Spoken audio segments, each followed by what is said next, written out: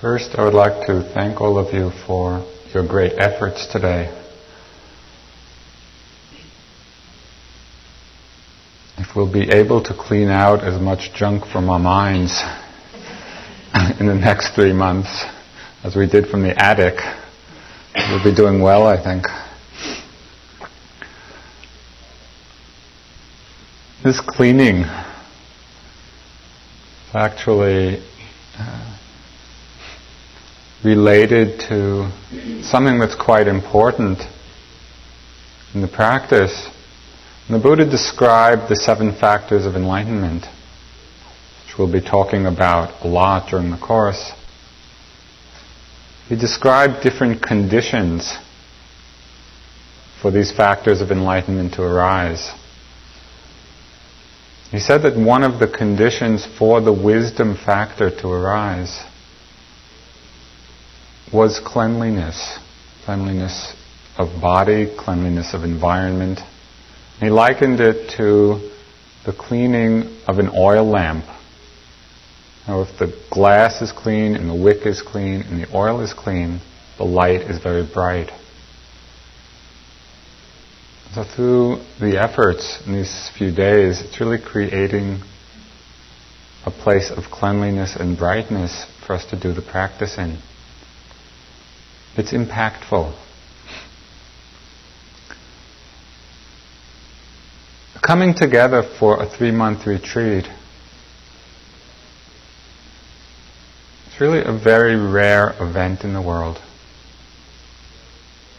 There are not many places where this kind of long duration, intensive practice takes place.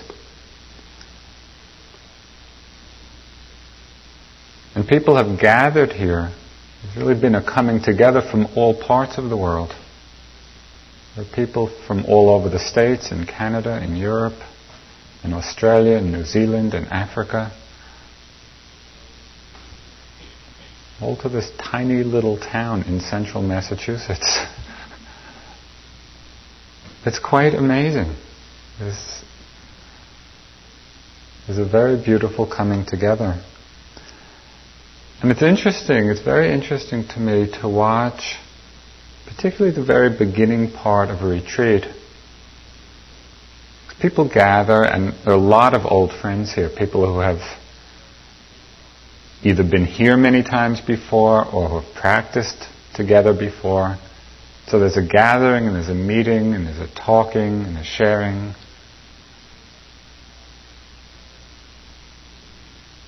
And then on Friday evening, the bell will ring and everybody will enter into a whole new land. And it's an amazing land that you will enter into. It's a land of silence. It's a land of depth.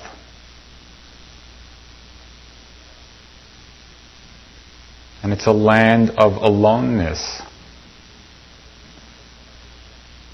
It's really being alone for 3 months. And it's a land of oneness.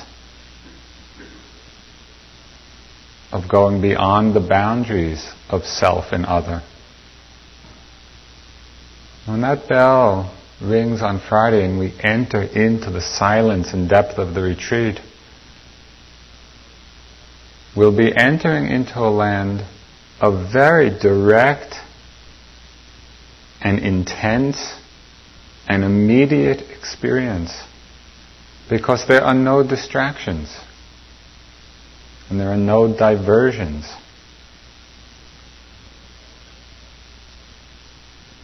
Each day and every day, what we will be doing is coming face to face with ourselves.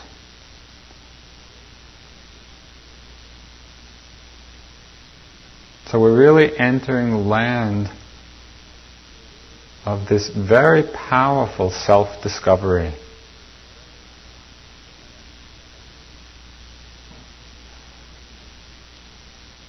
The purpose of coming together The purpose of a retreat of this kind is to explore the nature of ourselves, to explore the nature of the body. What is it? To explore the nature of the mind.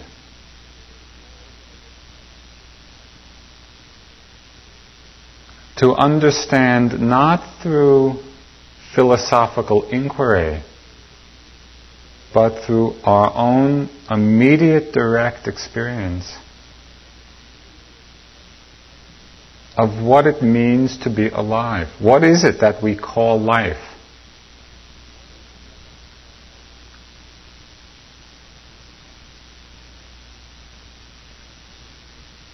It's entering a land of this discovery of the most fundamental questions. And it's an amazing gift that you've given to yourselves, this time of 3 months of practice, to explore at this depth. There will be a chance to see very clearly all the ways, all the very many ways, the mind creates suffering for itself.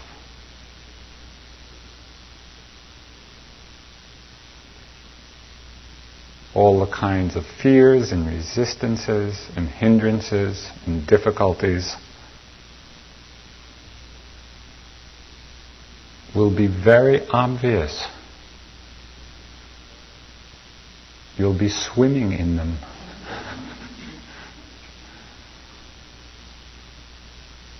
And it will also be the opportunity to discover for oneself, not through reading and not through thinking about it, but through one's own direct experience of the very real and genuine possibilities of happiness and of freedom in the mind. It's a chance to see for ourselves, to understand for ourselves, how is this mind working? What is its nature?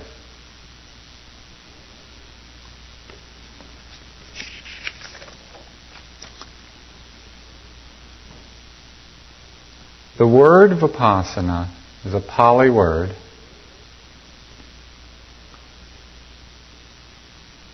One of its meanings is to see things clearly. So that's what we'll be doing. We'll be attempting to see things clearly.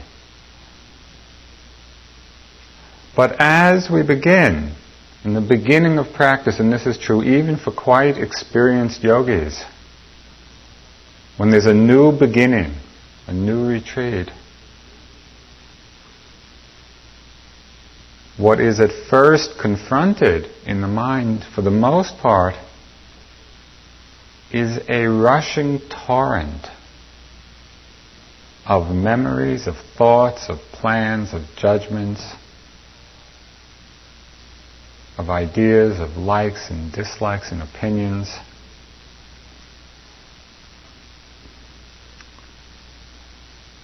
And it's really seeing how our mind habitually is running.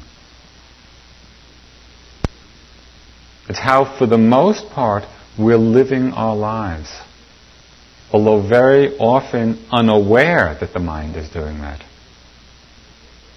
We sit down, we become a little still, and then we see the immense amount of activity in the mind.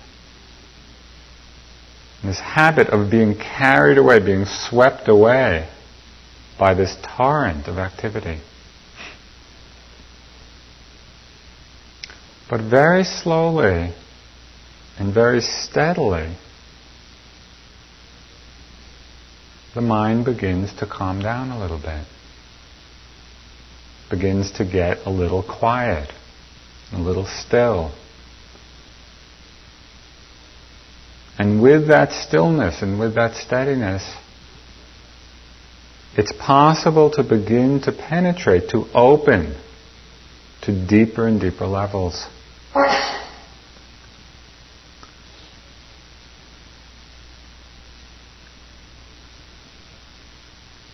Retreat is a special time for a very special purpose, and a very distinct purpose. Its purpose is to develop a strong and continuous observing power of mind. At first it's difficult, and we get lost, and we get carried away, and it's starting again, it's beginning again, it's coming back again and again. It's not a mistake that the mind will wander.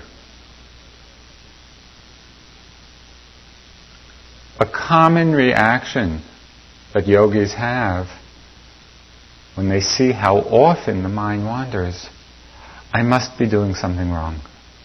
I'm a bad yogi. I can't do this. Everybody's mind is like that. It's not a mistake that it keeps going off and is wandering. Our task is to see that, to acknowledge it, and just to come back again. Come back again and again and again. Very gently.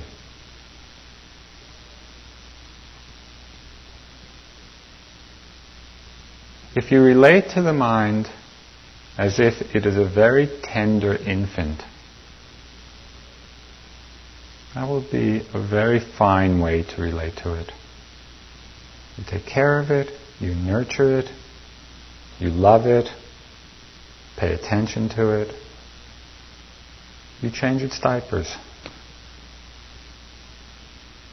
Very lovingly. There'll be a lot of messes. That's natural. That's the nature of things. Developing a tenderness towards oneself, towards one's mind, towards one's experience is a fundamental basis or foundation for deeper and deeper exploration. We have to be loving. And love it when we're not loving. Be accepting of that.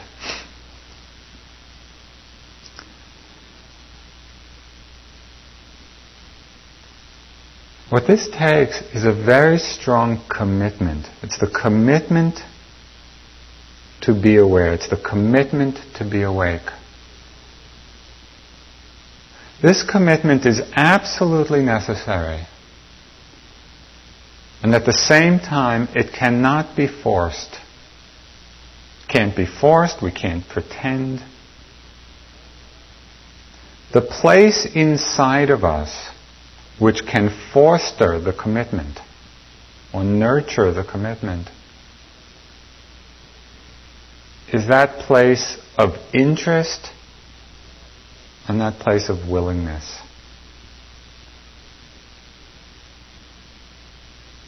And everyone here has that, or you wouldn't be here. This is a major commitment that you've made to come for 3 months. If you can continually reconnect with that sense of interest in what it is that's going on. Whatever it is, whatever the experience is, can I be with it? Can I understand it? Can I stay with it? It's really opening to the whole range of experience. And in the course of these 3 months, there will be very many surprises. You'll be happy, you'll be sad, you'll be depressed, you'll be bored, you'll be excited. Things will be compelling, things will be gray. Everything is going to happen. Can you retain the interest and the willingness? Let me feel this, let me feel this, let me feel this. That's the spirit, the underlying spirit that is necessary for sustaining this length of practice.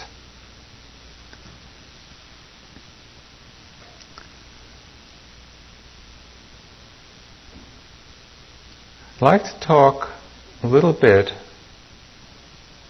about a few things that meditation isn't. just as a way of helping you to stay on track during these 3 months. Meditation is not thinking about things. The mind loves to think. And it thinks a lot. And people come on retreat, and the mind says, oh boy, nobody to bother me. I can just sit and think. This wonderful quiet space. And each of us has our own predilections. Some people like to problem solve. Okay, I'm going to solve the problems of my relationship. Right? And so we just go through that whole scenario over and over again. Some people love to be creative. Mind delights in the creativity and starts writing the great Western novel or designing the perfect house. Whatever.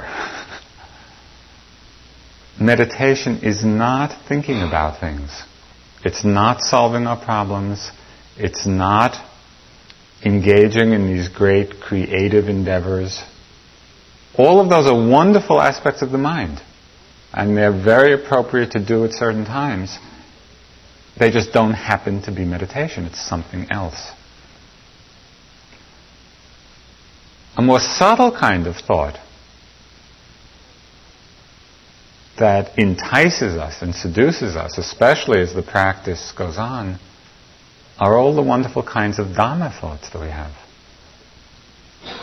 Because as the mind gets calm and peaceful and understanding begins to arise, all these fantastic kinds of thoughts about the Dhamma, about how things are, about the truth.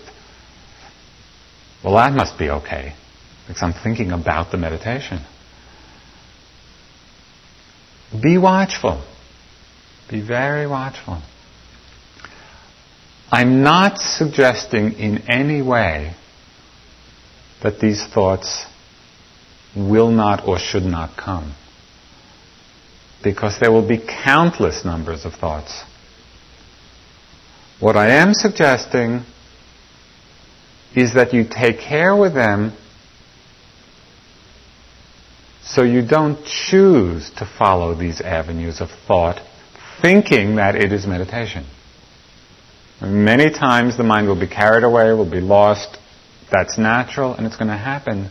But as soon as we become aware, as soon as we awaken again, if you can remember to let it go, no matter how interesting, how compelling, how exciting, let it go. Come back to the object. It will serve you very well.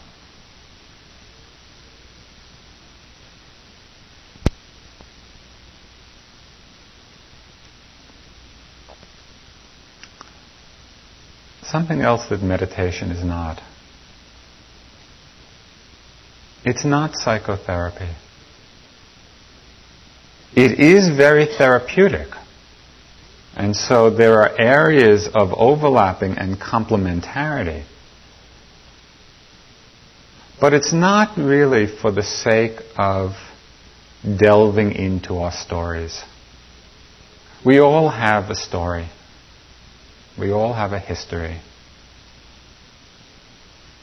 We're all messed up in one way or another.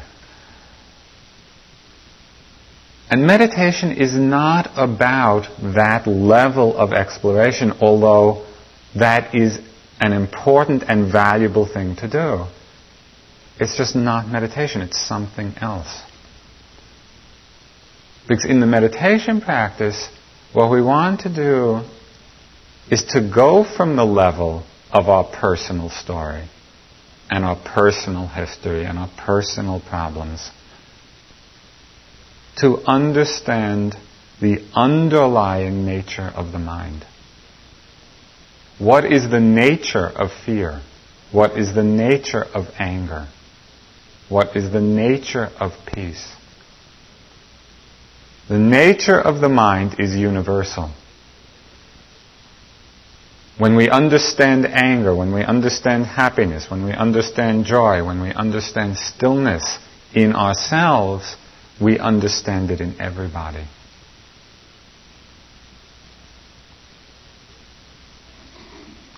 There will be many kinds of psychological insights which come up.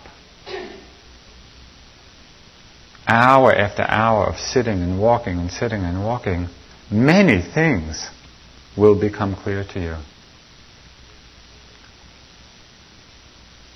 The caution that I'm suggesting tonight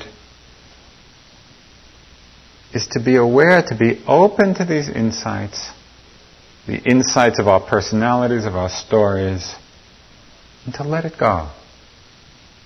To stay on track.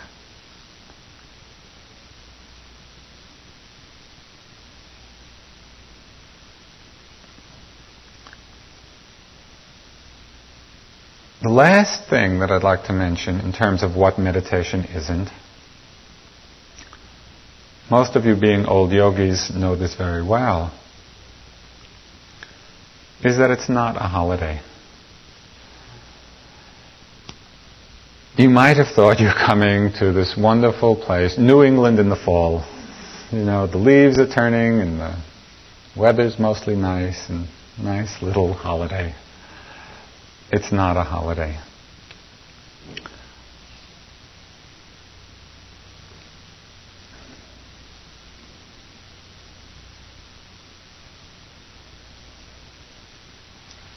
What you are undertaking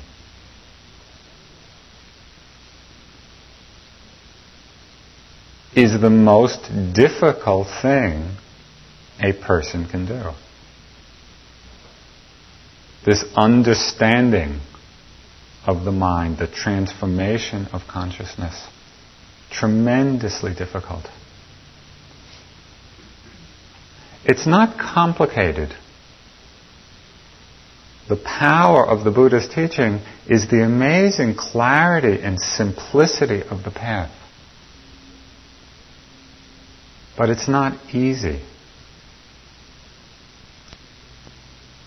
And so in undertaking this retreat, it's to really undertake it with a tremendous amount of self-respect. Of respect for your own efforts. Because it is a tremendous undertaking.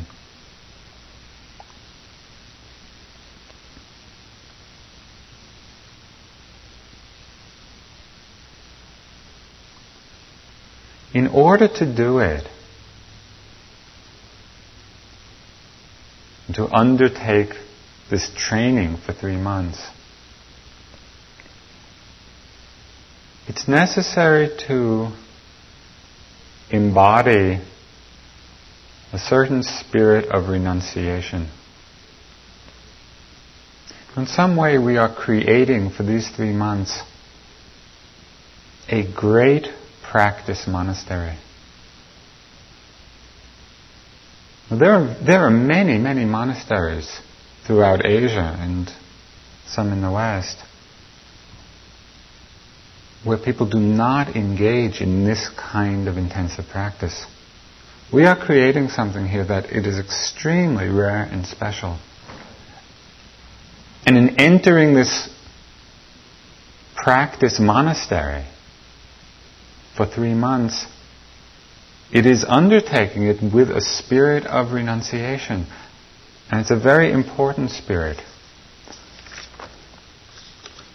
What is it that we're renouncing?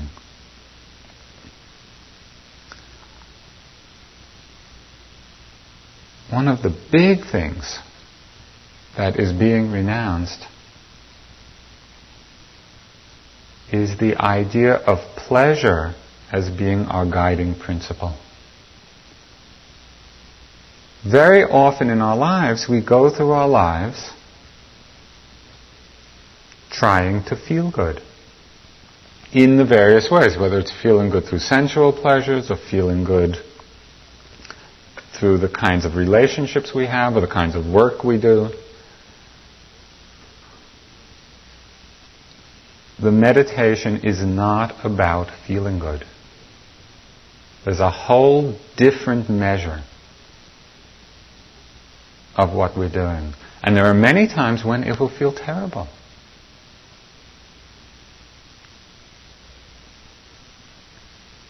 And very often, it's when it feels the worst that actually the most is happening.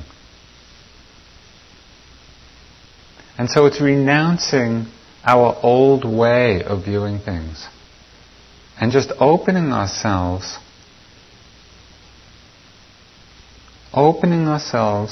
to being with the Dhamma, to being with what is true in each moment. We feel happy, we feel fine, we feel light. Great. It's painful, it's difficult, there's suffering. Fine. Just to be with what is. So there's that level of renunciation. There's the renunciation of one of our major areas of support in life. And that is the relationship and connection with our family, with our friends. And mostly in our lives, we rely a lot upon the support of the people closest to us.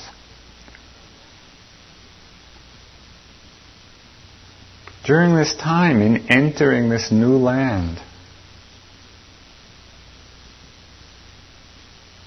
it's really learning to rely on one's own inner strength, and developing that strength, one's own inner gentleness, and developing that gentleness.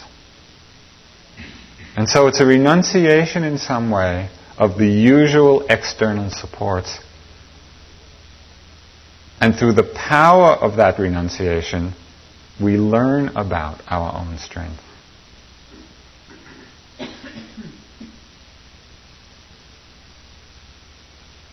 There is tremendous freedom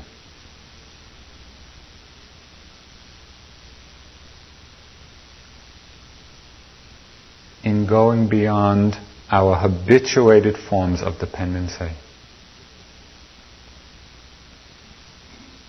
And so this 3 months of practice is a powerful time for understanding our own strength inside. There's a renunciation of pleasure as the guiding principle. There's the renunciation of our usual support, family and friends and relationships.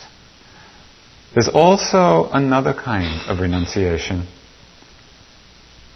which is the letting go of our old ideas and opinions about ourselves.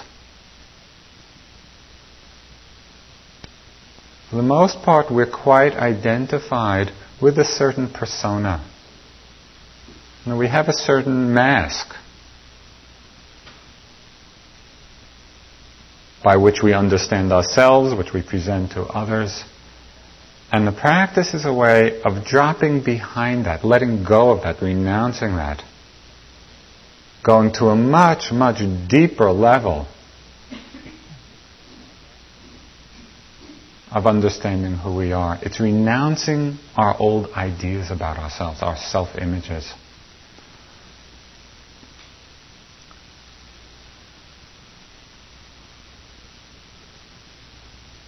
We'll be using many tools of practice in accomplishing all this.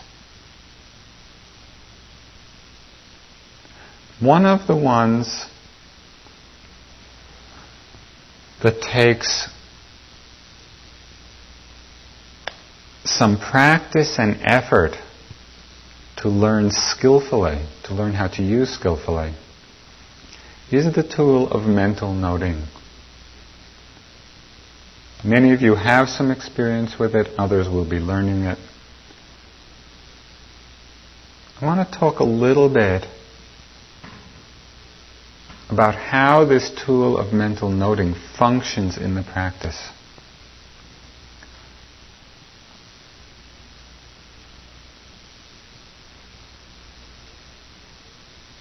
It serves this undertaking of exploration in many different ways. It's really a strong ally for us. There is a very broad spectrum of awareness and a very narrow track of meditation. There are many ways that we can be aware that are not meditation. You're sitting and you have this strong pain in your knee. You feel the pain. You're aware of the pain. But in the mind, there's a reaction to it. There's a tense.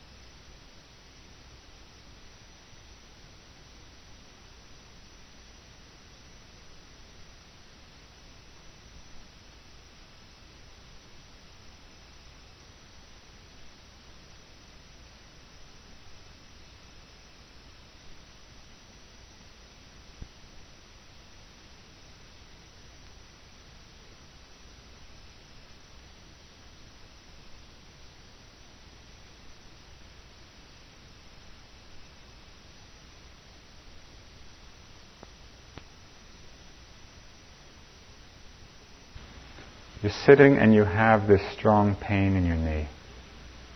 You feel the pain. You're aware of the pain. But in the mind, there's a reaction to it. There's a tensing, there's a contraction, there's an aversion. I don't like it. I want it to go away. Why doesn't it get better? The awareness is there, but that's not mindfulness. That's not meditation. The narrow track of mindfulness or meditation is when we are aware of what's present without aversion, without grasping, without desire, without identifying with the object. So this is very subtle space of mind. The noting as a tool helps us find that meditative track. For example, you're sitting and you feel the pain, and the mind starts noting, pain, pain, pain, pain, pain. You can hear the tone of voice of the note. It's showing you, it's revealing to you that reaction in the mind. Without that tool, it's very easy to think we're being mindful, but actually what's happening is awareness, but with a reaction. So the tone of voice of the note is like a constant mirror for the quality in the mind. Can also happen with pleasant experiences.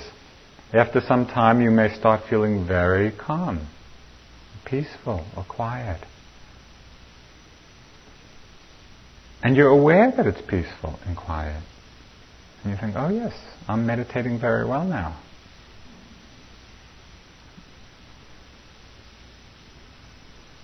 And really what may very well be happening is there's an awareness of the peace, an awareness of the calm. Yes, the mind's just staying very easily on the breath. But a subtle kind of identification with that peacefulness, with that calm, with that ease. The noting is a way, it's one way of just staying right on track. Peace, peace, calm, quiet. In that moment of noting, there is no identification with the object. And so it becomes a very effective way for keeping the practice developing, rather than either getting lost in what's pleasant or aversive or reactive to what's unpleasant.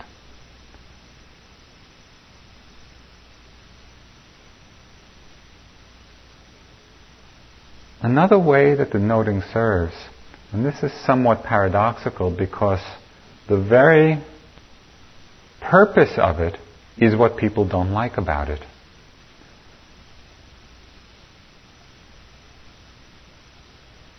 And if you haven't guessed already, most people don't like to note. It's not the most popular thing going. Why is that? Because it takes an effort to do it.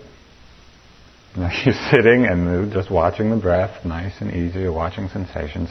Why add this note to it?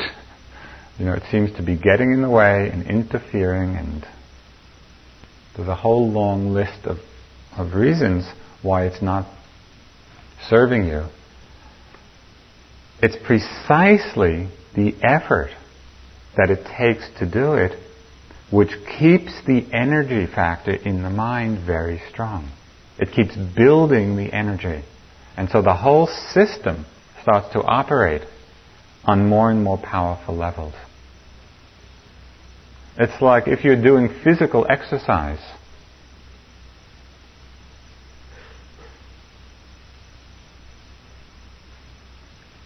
If you keep pushing against the limit, if you keep exerting some effort, you get stronger. The noting is like adding a couple of pounds to the weights that you're lifting. It exercises the mind and it makes it strong. It keeps creating and building this energy, which is essential for the deepening of practice. Otherwise it becomes easy just to kind of coast along at a certain level.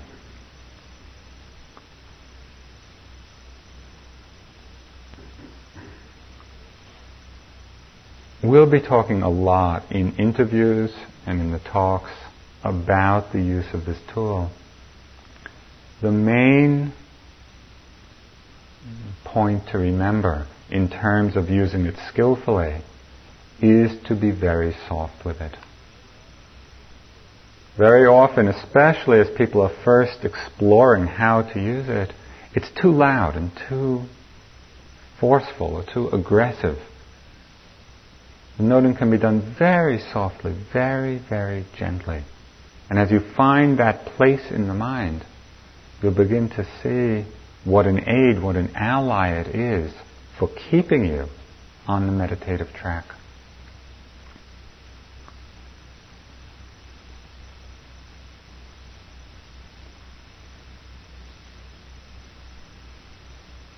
And sometimes when you go outside at night, you just look up at the sky and you see the stars. See billions of light years away. Sometimes you just look up at the sky and there's just the sense of this amazing vastness of the universe.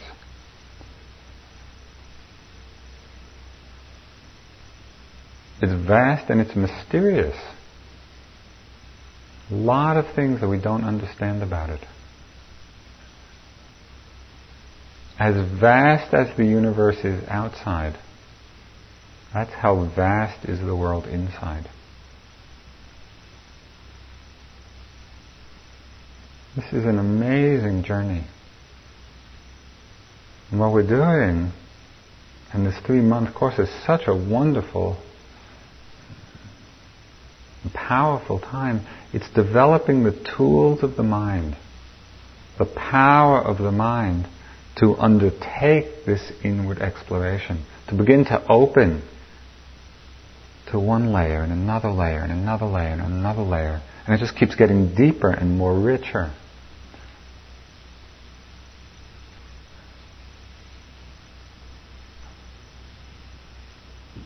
It's tremendously exciting. So I have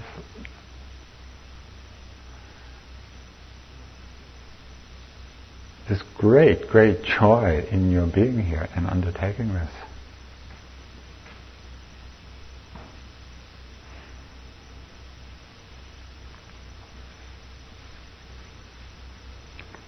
Do you have any questions about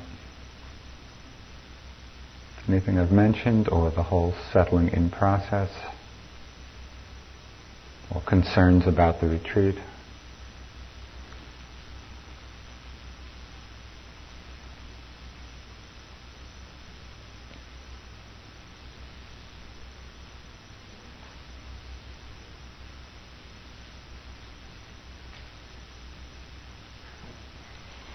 When we speak about the universality factor, although I feel that I know that too, I don't know how do I know that.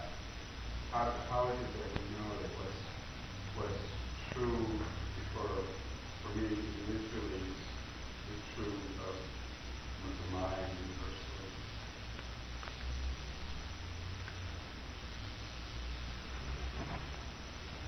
I think we begin to know that more deeply when we see clearly the difference between the content of our minds and the process of how it's happening.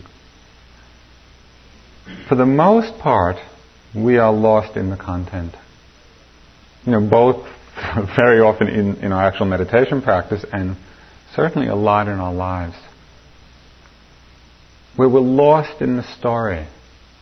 And that story is quite different.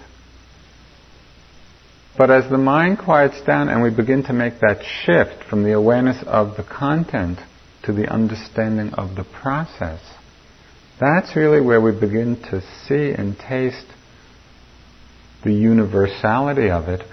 And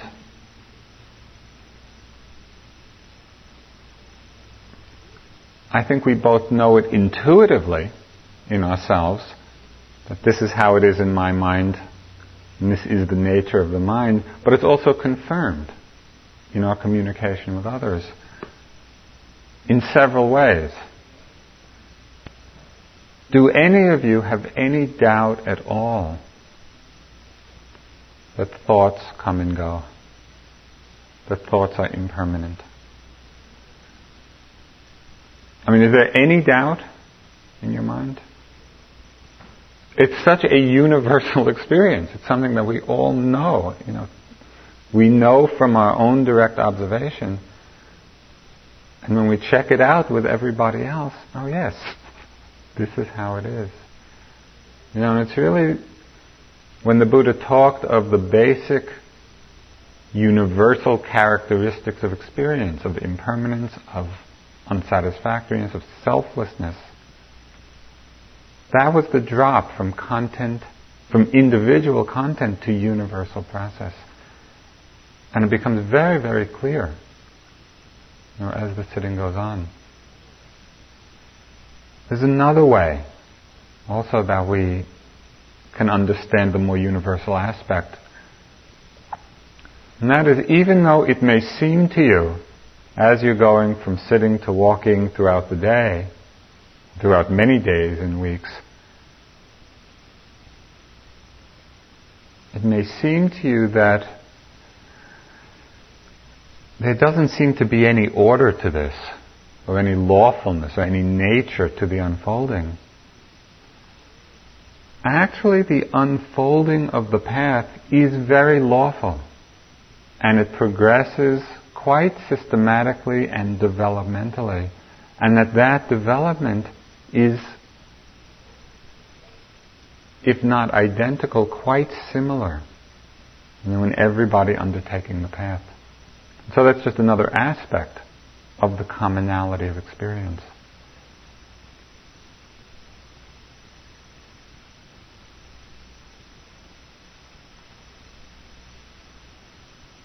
Many times we see the controlling movement and aware of Mm-hmm. Yeah.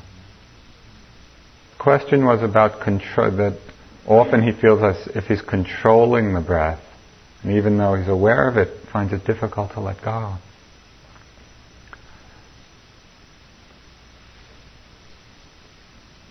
That can be quite a common feeling.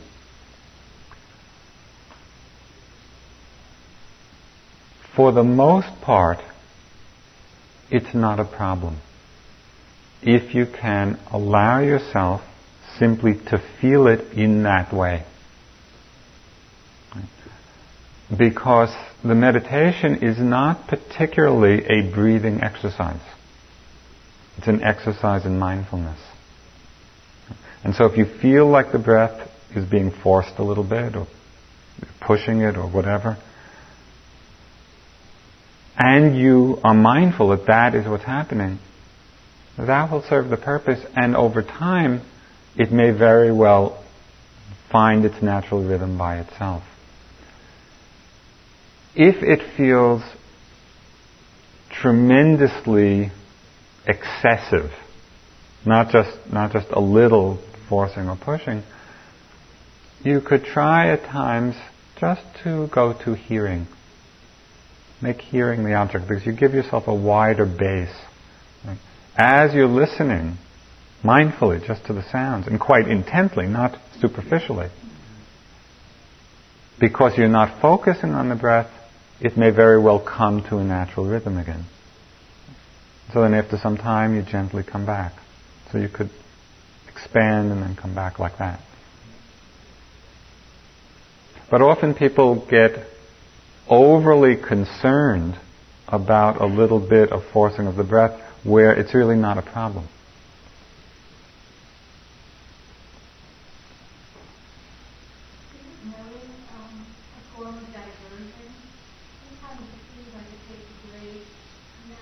thought to identify what it is that you are noting. Mm-hmm. So there's a lot of diversion in order to Right. thought process in order to come around to that. Yeah. And You don't want to give a lot of thought to finding the right note. The noting should be a single word, very simple, and if you don't see exactly what it is in the moment, use a generic term. You know, for example, maybe you're watching some sensation in the body, and you don't know exactly what the sensation is.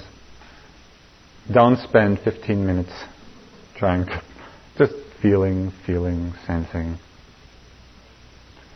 As the mind gets closer and closer to the object, and as you become more familiar with your experience in a very close way, the notes will begin to happen quite spontaneously.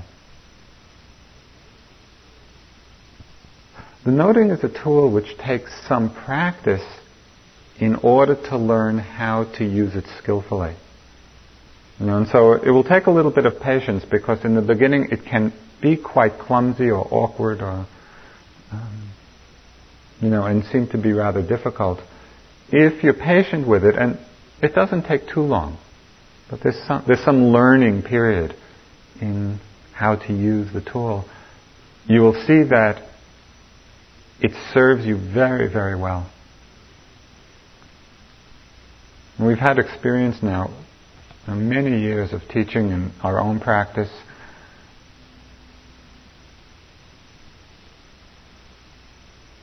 It's good. It really is a tremendous help. But as I say, it takes some patience in learning how to do it in a way that's not obtrusive.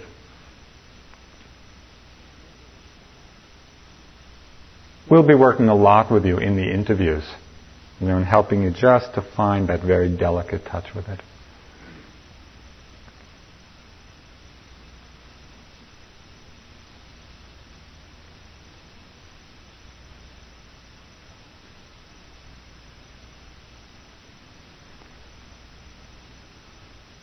Okay.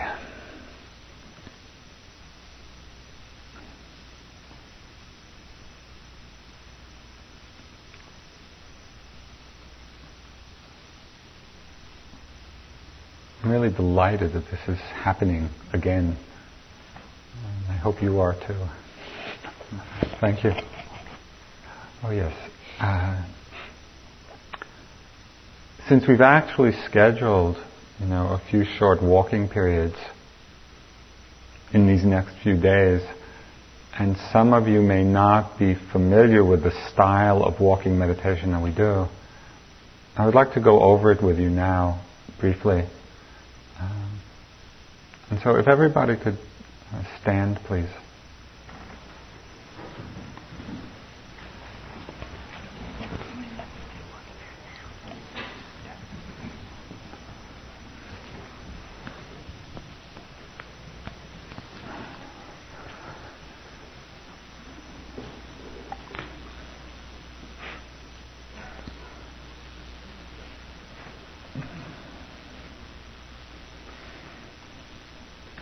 Just as you're standing,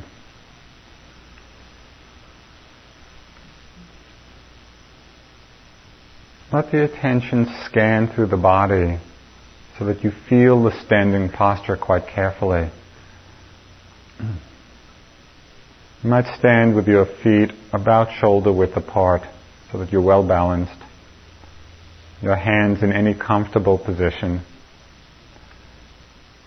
Start at the top of your head. It's not particularly to adjust anything, but just to feel what's there.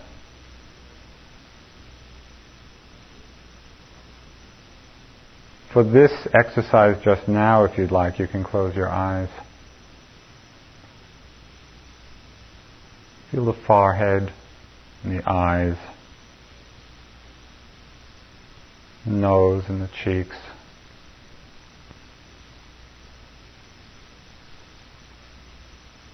And the lips, and the chin,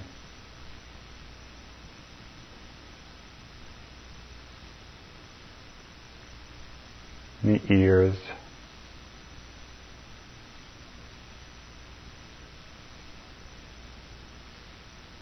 in the back of your head,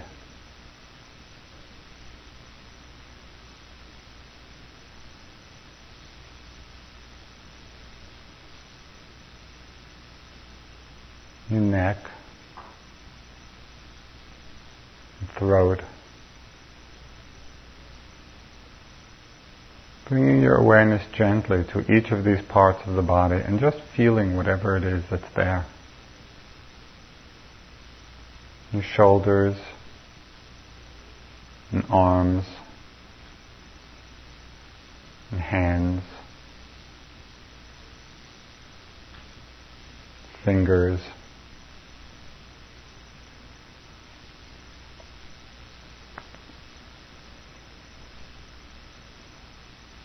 the chest,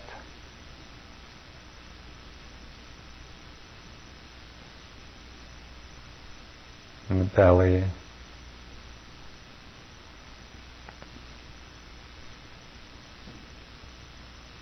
and the back,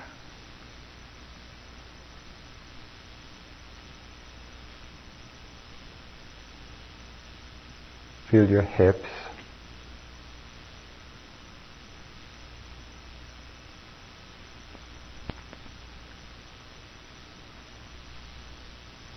down into your thighs,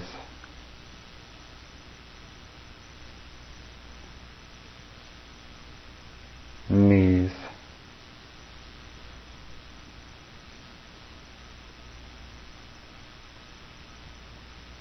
and calves,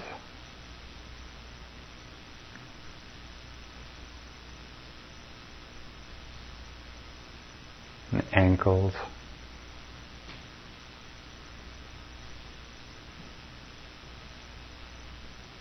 feeling your feet,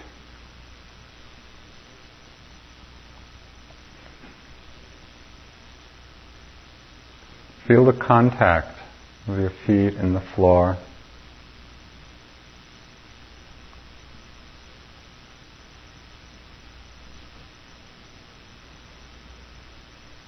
Keeping your attention focused there for a moment, seeing if you can feel carefully the sensations. Is there pressure or heaviness or vibration or warmth or coolness? Just to see what's there.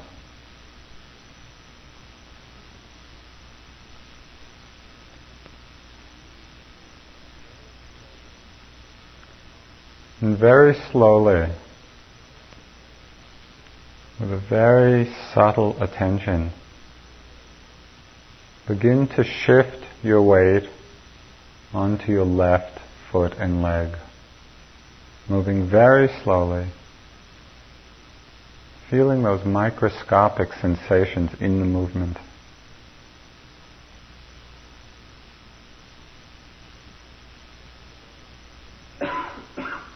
There's a whole world that's going on in that simple movement.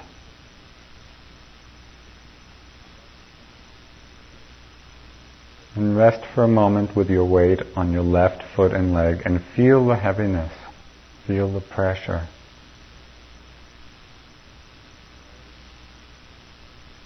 Very slowly move through the center onto your right foot and leg. Very carefully.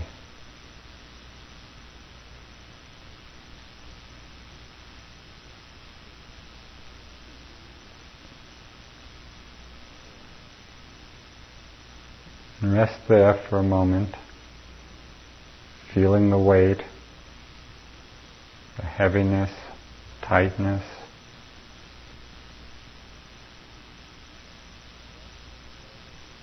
And just as slowly, carefully, lift your left heel off the ground. Just the heel. Try to find a place of balance. Just lifting the heel, the left heel, And in that lifting, feel what's happening in the foot and leg. There's the lifting of the heel and observing carefully the sensations in the foot and leg. Then slowly and taking care with your balance,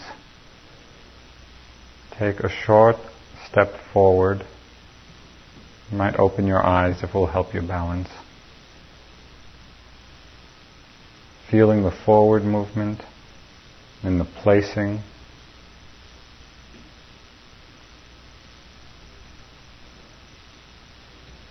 The weight coming to rest on the forward foot. Lift the back heel very slowly. Observe the foot and leg that is moving. So as you're lifting, feel what's happening in that leg. Lifting, and a short movement forward. Placing.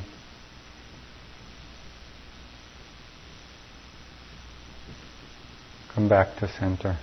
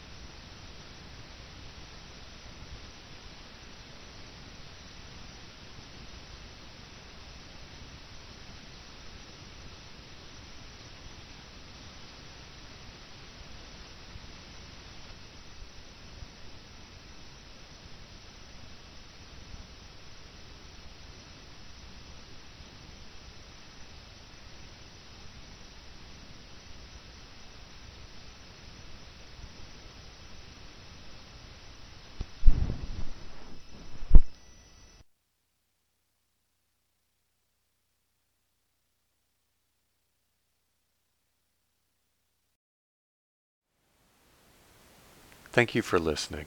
To learn how you can support the teachers and Dharma Seed, please visit dharmaseed.org/donate.